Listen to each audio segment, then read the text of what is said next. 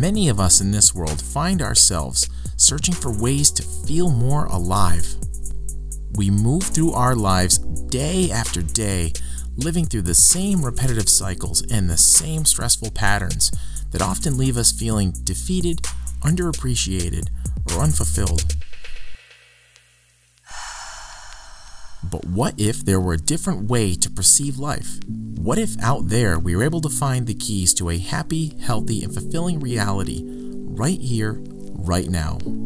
For those of us who are looking for a way to transform our lives, for those of us who want to learn how to fully live in this moment, to change how we feel, how we perceive the world, and awaken to a better reality so we can fully live this life. This is the Live This Life podcast. I'm your host, Heath Cummings. I'm here to inspire you to ask yourself the question, are you living or are you killing time? What's up, everybody, and welcome back to the Live This Life podcast. I'm your host, Heath Cummings, and this is an episode I'm excited to start. This is where we're going to start the reading of the book, The Power of Now by Eckhart Tolle, produced by Namaste Publishing, who has very graciously worked with us to grant us the rights to read this book. This book is a very, very well-known book. It was critically acclaimed by so many people. Oprah was one person who was really, really profoundly affected by this book, and she had him as a guest several times on her shows. And this book has done a lot for a lot of people, myself included. When we think of our lives and the stresses that come up and the regrets and the depressions and all the things that really drag us down in life, they usually come from some other moment than right now. Our past is where depression and regret and all the things that we wish we could change, that there's obviously no way that we can change them, that's where they all reside. And our future is often what we worry about. We worry about what's going to come up, or how are we going to pay the bills, or how is my boss going to react to something on Monday when I get back to work, or is my spouse going to come home in a bad mood today? There's so many different things. We let our power reside in the past, or we let it reside in the future by creating anxiety for us. But when you think about now and the moments that you can actually make a difference and create anything, it's all continuous moments of right now. In 10 seconds from now, it's going to be now. And those are the moments you can actually affect change. That's when you can do something to make a difference. That's when you actually have the power to act. Every moment of now is your opportunity to make some sort of change. No matter what kind of person you've been in the past, no matter what mistakes you've made, right now is what matters. You can completely transform everything about you in your life. Whenever I started to have a bit more of a spiritual awakening, when I got through my second cancer and I went through the additional dark night of the soul, that our family was really being torn up from some of the side effects and the after effects of the cancer, and sort of how that affected me and my personality and the way that I was approaching life. When I came through all of that stuff and went through the fire and really transformed who I was and how I looked at life, it allowed me to stand on that mountaintop and look back. And the view that I saw was pretty embarrassing. It was regretful, and it was embarrassing. And it's something that up until just recently, I looked at the person who I used to be, and I looked at it with a lot of regret. I looked at that person and thought to myself, if I would never hang out with a person like that. I don't know how people could stand the type of person I had been. But when you realize that it doesn't matter who you've been or what you've done or where you've come from, you have a constant moment of right now to consciously shift your life in a different direction. Right now is the moment where you can stop reading the book of your life and realize that you're the author, and there's nothing but blank pages sitting in front of you, and you can write whatever story goes forward. And no matter what story is behind you, you can constantly transform what the end of that story is going to be by creating something in every moment that you have the ability to. That means whether you're creating some sort of new magnificent life for yourself through being an entrepreneur or creating jobs or even looking for a better job or going after an education that's going to get you somewhere else or traveling, going to see the world or going to meet new people or maybe moving on from relationships that are no longer healthy for you. Whatever decision you're making, at the moment you make that decision, it is now. And you continue to move forward with that decision in every single moment of now. Something that's bothered me a little bit is I've heard certain people in these self-help and spiritual circles, one bigger name that I'm not going to mention his name, but recently a book has come out that calls this book that I'm very focused on and passionate about a bunch of BS. Now, in these circles of people who have been in this stuff for many, many years, I mean, there's some people who are 15, 20, 30, 40 years into learning all of the secrets about how our reality works and manifestation and law of attraction and all that kind of stuff. There are so many people who look back on where they began. They forget the roots where they came from, and they look down on the lower lessons, the stuff that they learned back in the beginning. And I think that's really, really irresponsible and wrong of them. This particular book has helped some people that I have met through the course of my career and my life. It's really helped them overcome things like PTSD. It's helped them overcome, tragedies in their life, things that are mental scars, to let them realize that their power resides in their life in the moment of now. And it's helped them get over a lot of things. I've met people who are addicted to drugs that this book has helped. And the countless stories, if you look at the stories on YouTube and the testimonials of people who have read this book and have had it transform their lives, how anyone could say that this stuff is BS is beyond me. Now, may they have a different perspective? May they be so advanced? Because I guess the perspective that I have heard, and I'm going to look more into this too, but it was such something that was so much discord with me when I heard it. It just caused so much discord that I had to shut it off. I had to turn it off. I didn't even want to listen to the explanation because whatever it was irresponsible. If someone has a point of view that's going to maybe be beyond what I'm reading in this book, then maybe they're more advanced. But how do you, when you go get a college degree, you get a doctorate or anything, how do you look back on the levels of stuff that you learned back in kindergarten, first grade, second grade? How do you look back on that stuff and call it BS? It was the fundamentals of what you had to learn. And if anything helps someone, how can you call it BS? I mean, with the Christian Bible, I don't want to get too much into anyone's religion. I don't want to offend anybody, but the Bible, I feel, has a lot of mistruths, or it's been very, very strongly edited and influenced. I think in the beginning it had some very great basic fundamentals, and I think it had some deep, profound ancient truths, but it's been handed down and passed on and modified and edited so many times. I don't quite agree with everything that's in it just because of the fact of how much it's been hacked up over the years and run through editing. But it doesn't mean that book is any less profound in saving or changing someone's life for the better. I could never call that book BS. Do I think that there's probably more complete versions than what we get today? Absolutely. But if that incomplete version that circulates out there today helps a person live a more happy and fulfilling life, no matter what the contents are, there's no way you can call that BS. So I just had to say that's been something that's been on my chest for a couple of weeks now, and the particular circle of people that I'm around heavily follow this particular person, and I love this particular person's work. That's why I'm not going to mention their name, but that concept that seems to be picking up speed of looking down upon the beginning teachings of certain things, I just really don't agree with that. So I'm going to get into reading this book now, and we are going to go chapter by chapter until this book is finished. Now, for this first episode of The Power of Now, I'm not actually going to read the first chapter of the book. I'm going to read the publisher's preface and the foreword as well as the introduction, because it helps you really understand what this book is going to be about. It makes you excited for what is coming up.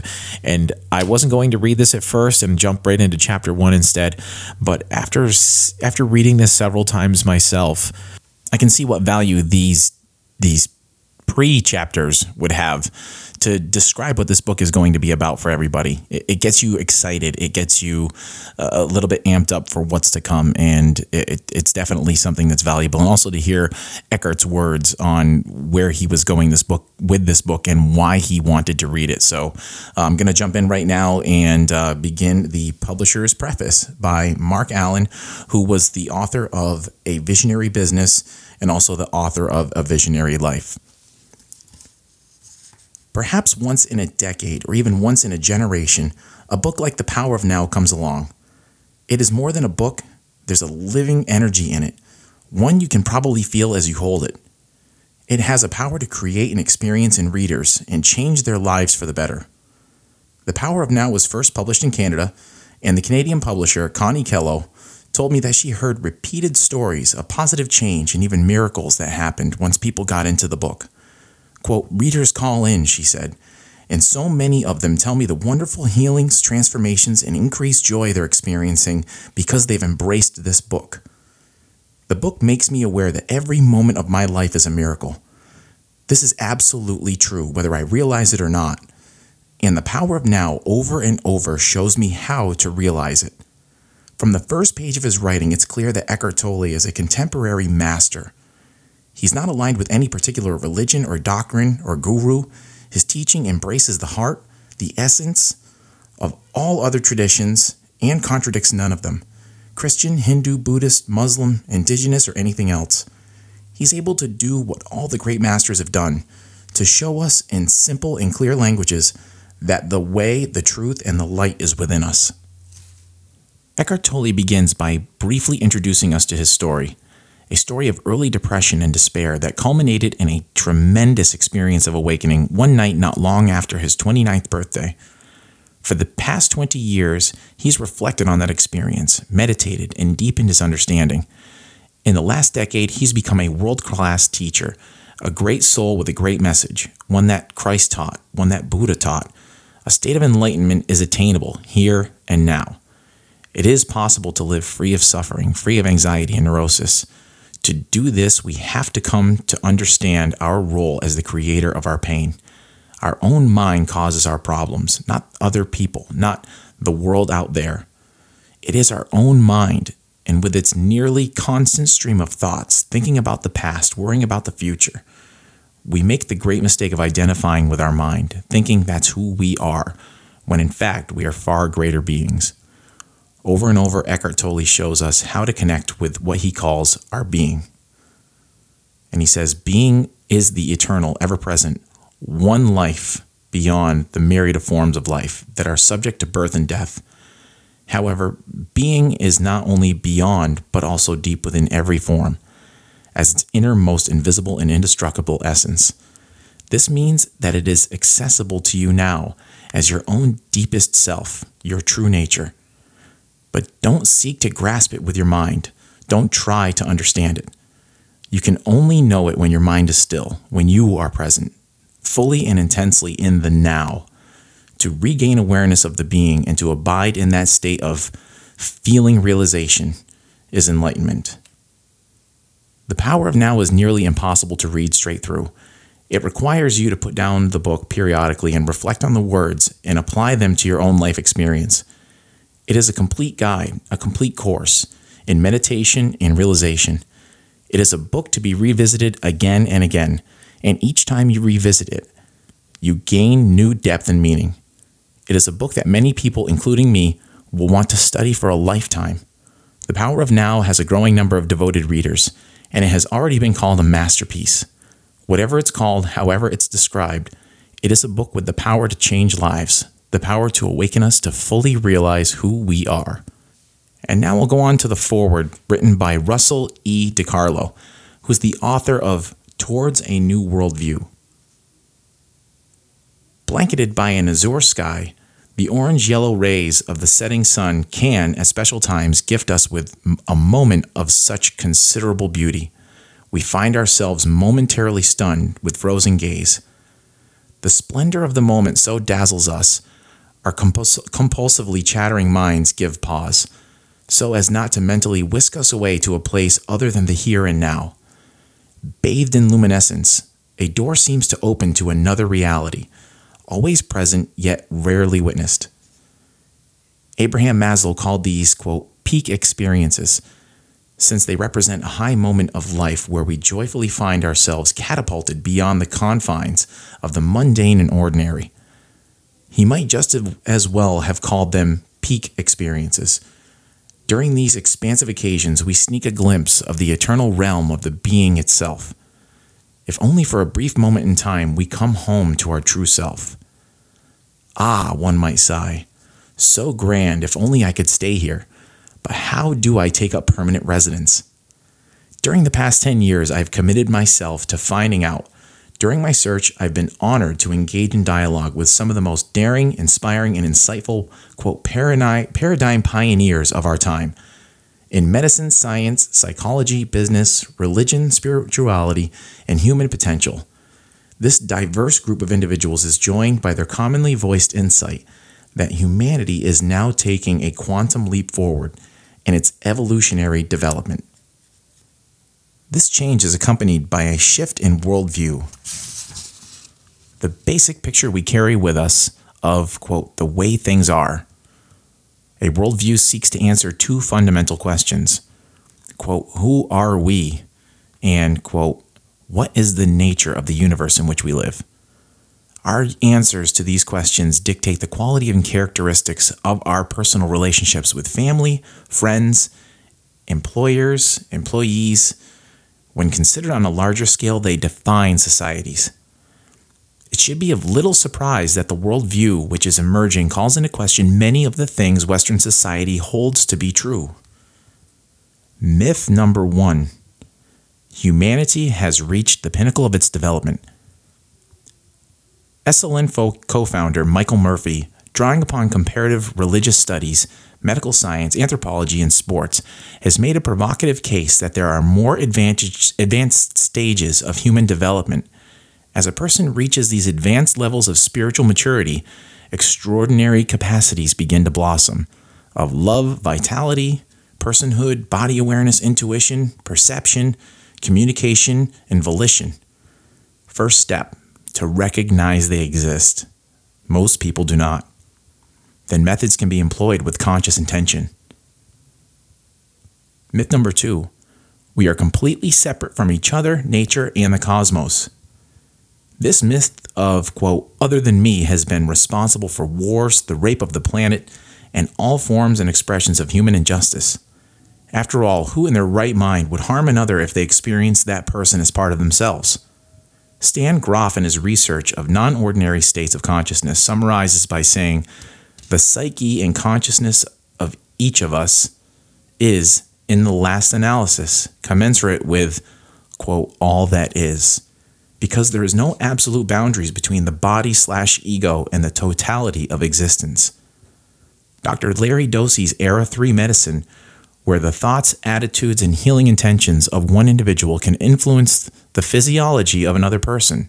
In contrast to Era 2, prevailing mind-body medicine is very well supported by scientific studies into the healing power of prayer.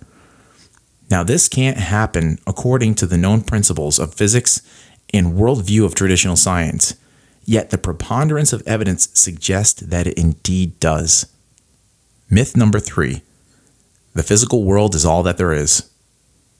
Materialistically bound traditional science assumes that anything that cannot be measured, tested in a laboratory, or probed by the 5 senses or their technological extensions simply doesn't exist. It's not real. The consequence? All of reality has been collapsed into physical reality. Spiritual, or what I would call non-physical, dimensions of reality have been run out of town. This clashes with the perennial philosophy that philosophical consensus spanning ages, religions, traditions, and cultures, which describes different but continuous dimensions of reality. These run from the most dense and least conscious, what we'd call matter, to the least dense and most conscious, which we'd call spirit. Interestingly enough, this extended multidimensional model of reality is suggested by quantum theorists such as Jack Scarfetti, who describes superluminal travel. Other dimensions of reality are used to explain travel that occurs faster than the speed of light, the ultimate of speed limits. Or consider the work of legendary physicist David Bohm with his explicit physical and implicate non-physical multidimensional model of reality. There is no mere theory. In the 1982 Aspect experiment in France demonstrated that two once connected quantum particles separated by vast distances remained somehow connected. If one particle changed, the other changed instantly.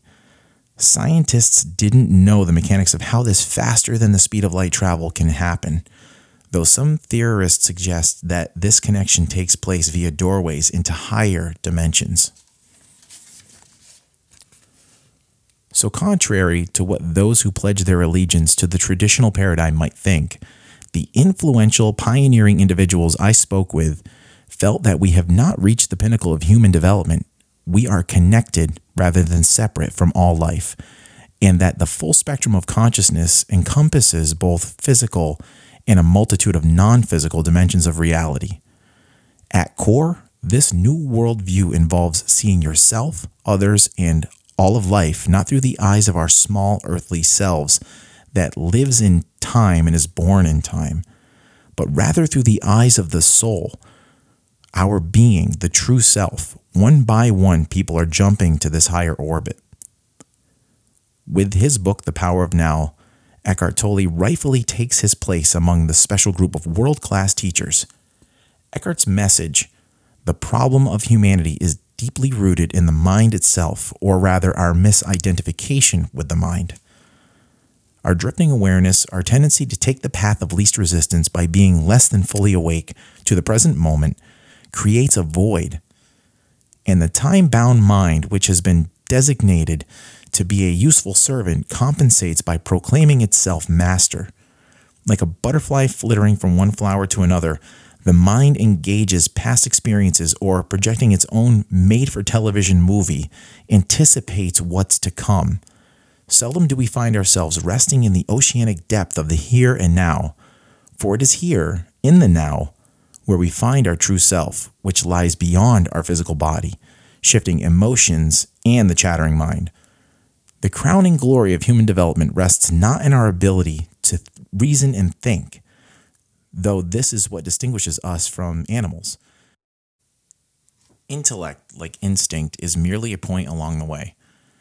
Our ultimate destiny is to reconnect with our essential being and express from our extraordinary, divine reality in the ordinary physical world moment by moment. Easy to say, yet rare are those who have attained the further reaches of human development. Fortunately, there are guides and teachers to help us along the way. As a teacher and guide, Eckhart's formidable power lies not in his adept ability to delight us with entertaining stories, make the abstract concrete, or provide useful technique. Rather, his magic is seated in the personal experience as one who knows. As a result, there's a power behind his words found only in the most celebrated of spiritual teachers. By living from the depths of his greater reality, Eckhart clears an energetic pathway for others to join him. And what if others do? Surely the world as we know it would change for the better. Values would shift in the flotsam of vanishing fears that have been funneled away through the whirlpool of being itself. A new civilization would be born. Where's the proof of this greater reality, you ask? I offer only an analogy. A battery of scientists can get together and tell you about all the scientific proof for the fact that bananas are bitter. But all you have to do is taste one once to realize that there's this whole other aspect to bananas. Ultimately, proof lies not in intellectual arguments, but in being touched in some way by the sacred within and without. Eckhart Tolle masterfully opens us to that possibility. And that was the foreword by Russell E. DiCarlo. And now we'll get on to the introduction of the book by the man himself, Eckhart Tolle. Introduction, the origin of this book. I have little use for the past and rarely think about it. However, I would briefly like to tell you how I came to be a spiritual teacher and how this book came to an existence. Until my 13th year, I lived in a state of almost continuous anxiety interspersed with periods of suicidal depression. It feels now as if I'm talking about some past lifetime or someone else's life. One night, not long after my 29th birthday, I woke up in the early hours with a feeling of absolute dread. I had woken up with such a feeling many times before, but this time it was more intense, more than it had ever been. The silence of the night, the vague outlines of the furniture in the dark room, the distant noise of the passing train, everything felt so alien, so hostile, and so utterly meaningless that it created in me a deep loathing of the world. The most loathsome thing of all, however, was my own existence. What was the point in continuing to live with this burden of misery? Why carry on with this continuous struggle? I could feel that deep longing for annihilation, for non-existence, was now becoming much stronger than the instinctive desire to continue to live. I cannot live with myself any longer. This was the thought that kept repeating in my mind. Then suddenly I became aware of what a peculiar thought that was. Am I one or two? If I cannot live with myself, there must be two of me, the I and the self that I cannot live with. Maybe, I thought, only one of them is real. I was so stunned by this strange realization that my mind stopped. I was fully conscious, but there were no more thoughts. Then I felt drawn into what seemed like a vortex of energy. It was a slow movement at first, and then it accelerated. I was gripped by an intense fear, and my body started to shake. I heard the words, "resist nothing," as if spoken inside of my chest. I could feel myself being sucked into a void. I felt as if the void was inside myself rather than outside. Suddenly there was no more fear, and I let myself fall into that void. I have no recollection of what happened after that. I was awakened by the chirping of a bird outside the window. I had never heard such a sound before. My eyes were still closed, and I saw the image of a precious diamond. Yes, if a diamond could make a sound, this is what it would be like. I opened my eyes. The first light of dawn was filtering through the curtains. Without any thought, I knew that there was infinitely more light than we realize. That soft luminosity filtering through the curtains was love itself. Tears came to my eyes. I got up and walked around the room. I recognized the room, and yet I knew that I had never truly seen it before.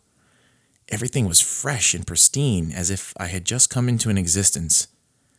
I picked up things, a pencil, an empty bottle, marveling at the beauty and aliveness of it all. That day I walked around the city in utter amazement at the miracle of life on earth, as if I had just been born into this world. For the next 5 months, I lived in a state of uninterrupted, deep peace and bliss. After that, it diminished somewhat in intensity, or perhaps it just seemed to because it became my natural state. I could still function in the world, although I realized that nothing I ever did could possibly add anything to what I already had. I knew, of course, that something profoundly significant had happened to me, but I didn't understand it at all. It wasn't until several years later, after I had read spiritual texts and spent time with spiritual teachers, that I had realized that what everybody was looking for had already happened to me. I understood that the intense pressure of suffering that night must have forced my consciousness to withdraw from its identification with the unhappy and deeply fearful self, which is ultimately a fiction of the mind. This withdrawal must have been so complete that this false suffering self immediately collapsed, just as if a plug had been pulled out of an inflatable toy.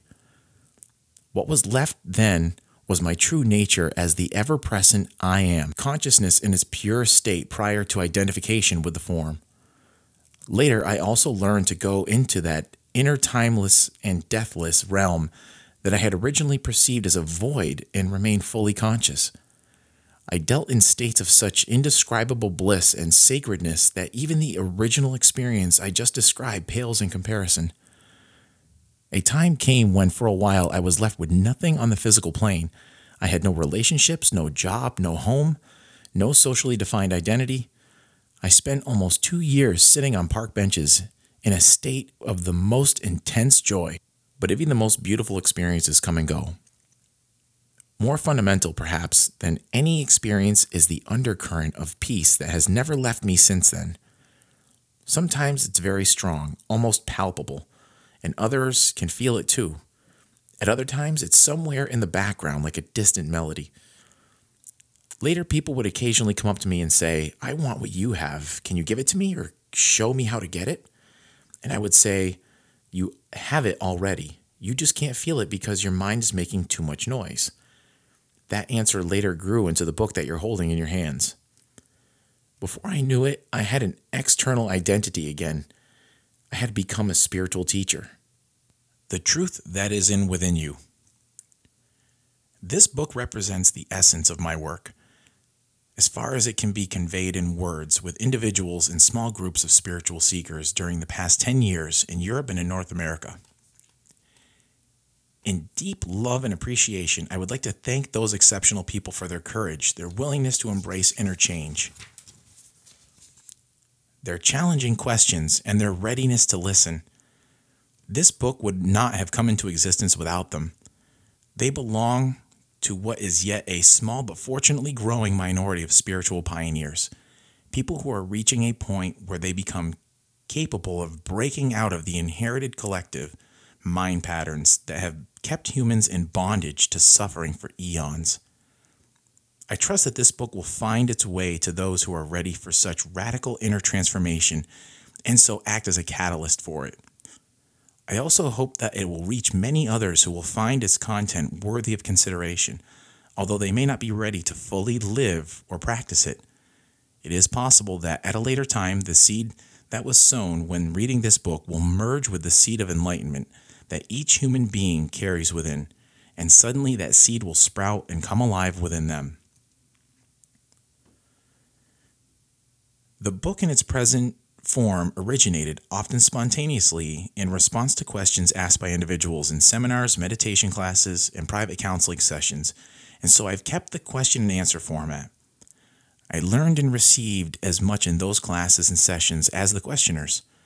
Some of the questions and answers I wrote down almost verbatim.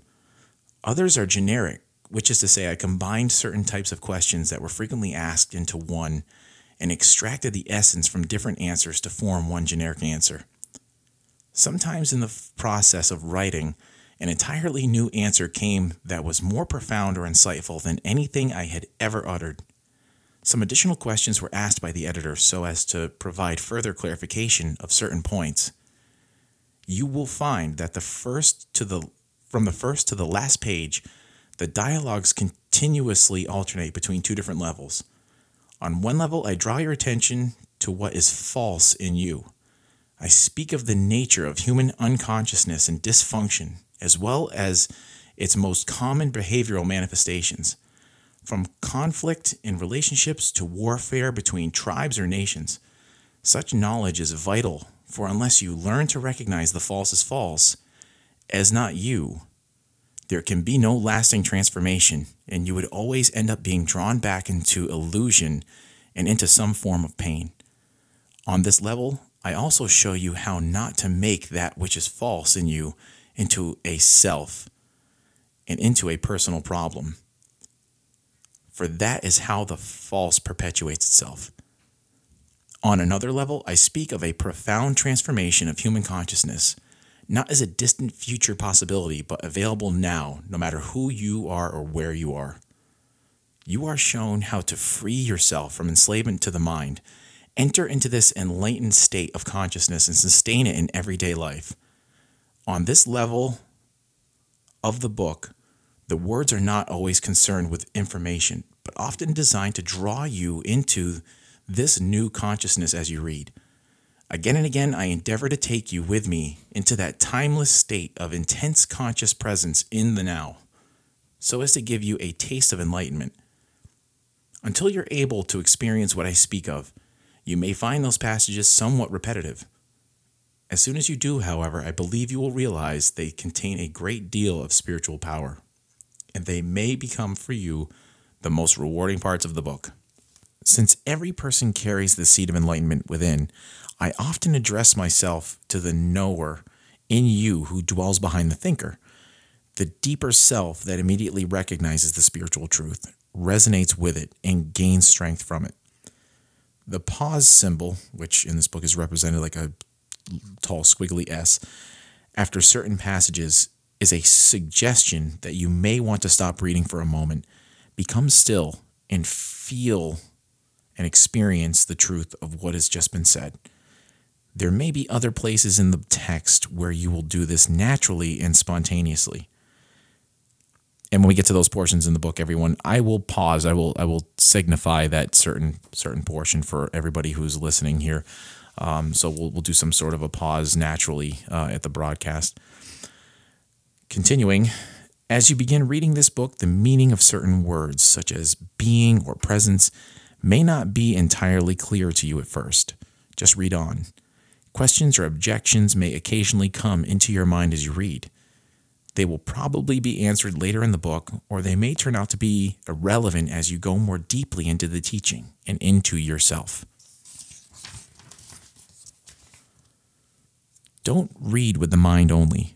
Watch out for any, quote, feeling response as you read and a sense of recognition from deep within. I cannot tell you any spiritual truth that deep within you don't already know. All I can do is remind you of what you have forgotten. Living knowledge, ancient and yet ever new, is then activated and released from within every cell of your body. The mind always wants to categorize and compare, but this book will work better for you if you do not attempt to compare its terminology with that of other teachings. Otherwise, you will probably become confused. I use words such as mind, happiness, and consciousness in ways that do not necessarily correlate with other teachings. Don't get attached to any words. They're only stepping stones to be left behind as quickly as possible.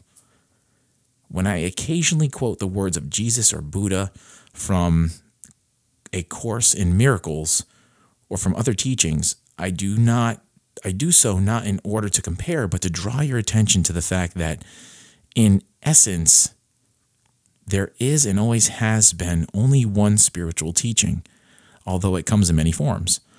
Some of these forms, such as the ancient religions, have become so overlaid with extraneous matter that their spiritual essence has become almost completely obscured by it. To a large extent, therefore, their deeper meaning is no longer recognized and their transformative power lost. When I quote from the ancient religions or other teachings, it is to reveal their deeper meaning and thereby restore their transformative power, particularly for those readers who are followers of the great religions or teachings. I say to them, there is no need to go elsewhere for the truth. Let me show you how to go more deeply into what you already have. Mostly, however, I have endeavored to use terminology that is as neutral as possible in order to reach a wide range of people. This book can be seen as a restatement for our time of that one timeless spiritual teaching, the essence of all religions. It is not derived from external sources, but from one true source within. So it contains no theory or speculation. I speak from inner experience. And if at times I speak forcefully, it is to cut through the heavy layers of mental resistance and to reach that place within you where you already know, just as I know, and where the truth is recognized when it is heard. There is then a feeling of exhalation and heightened aliveness as something within you says, yes, I know this is true. And that wraps up the three sort of preface portions of the book that I wanted to read before we actually get into the chapters. And just in some of those portions of the book, it speaks so many profound truths. I mean, he talks in some of these portions about how almost all religions got many things right, but they were so convoluted that their current weight of the original essence of the ancient teachings was lost.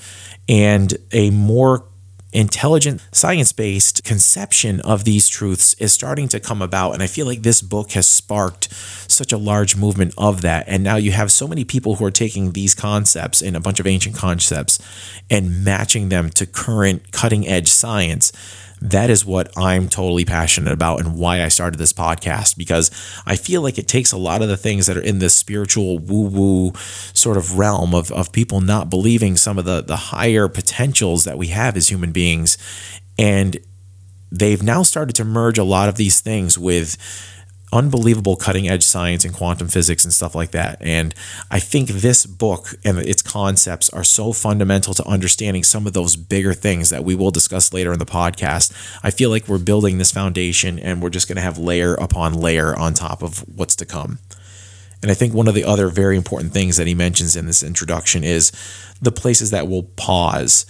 And those places you may just want to pause maybe even longer. I'll give a slight pause when I see those symbols in the book, but you may want to pause a little bit longer on those and reflect on it just a few extra minutes until you're ready to continue. Or you may even want to try meditation, and we'll get into some of our meditation practices and what it actually is all about at some point. But if you don't meditate already, it may be worth just giving it a shot. You can go on YouTube and find like 10-minute meditations on mindfulness. Go somewhere with a set of headphones where you're not going to be disturbed and things aren't going to shine in your eyes or distract you, and try to cut off your senses and give it a shot. But this book, and he talks about how he went into this sort of transformative state where everything was blissful. And that's how I describe when I've gone to deep meditations, and I practice literally daily. And I've only hit that blissful mindlessness only a few times, and it's very brief. But I think it's one of the most powerful things to get a grip on our lives is incorporating meditation into our daily healthy living practice. And with that, I'd like to thank everyone for tuning in to this episode where we began the reading of The Power of Now, A Guide to Spiritual Enlightenment by Eckhart Tolle. And in this episode, we went through just a few preface sections, and we will get into chapter 1 on the next reading. You are not your mind, the greatest obstacle to enlightenment. And I'm going to end this episode with a song from Soul Rising. That's S-O-L Rising. And this one is titled Daydreams, off of the Chill Out Sessions 2. Until next time, keep living, everybody, and thanks for listening.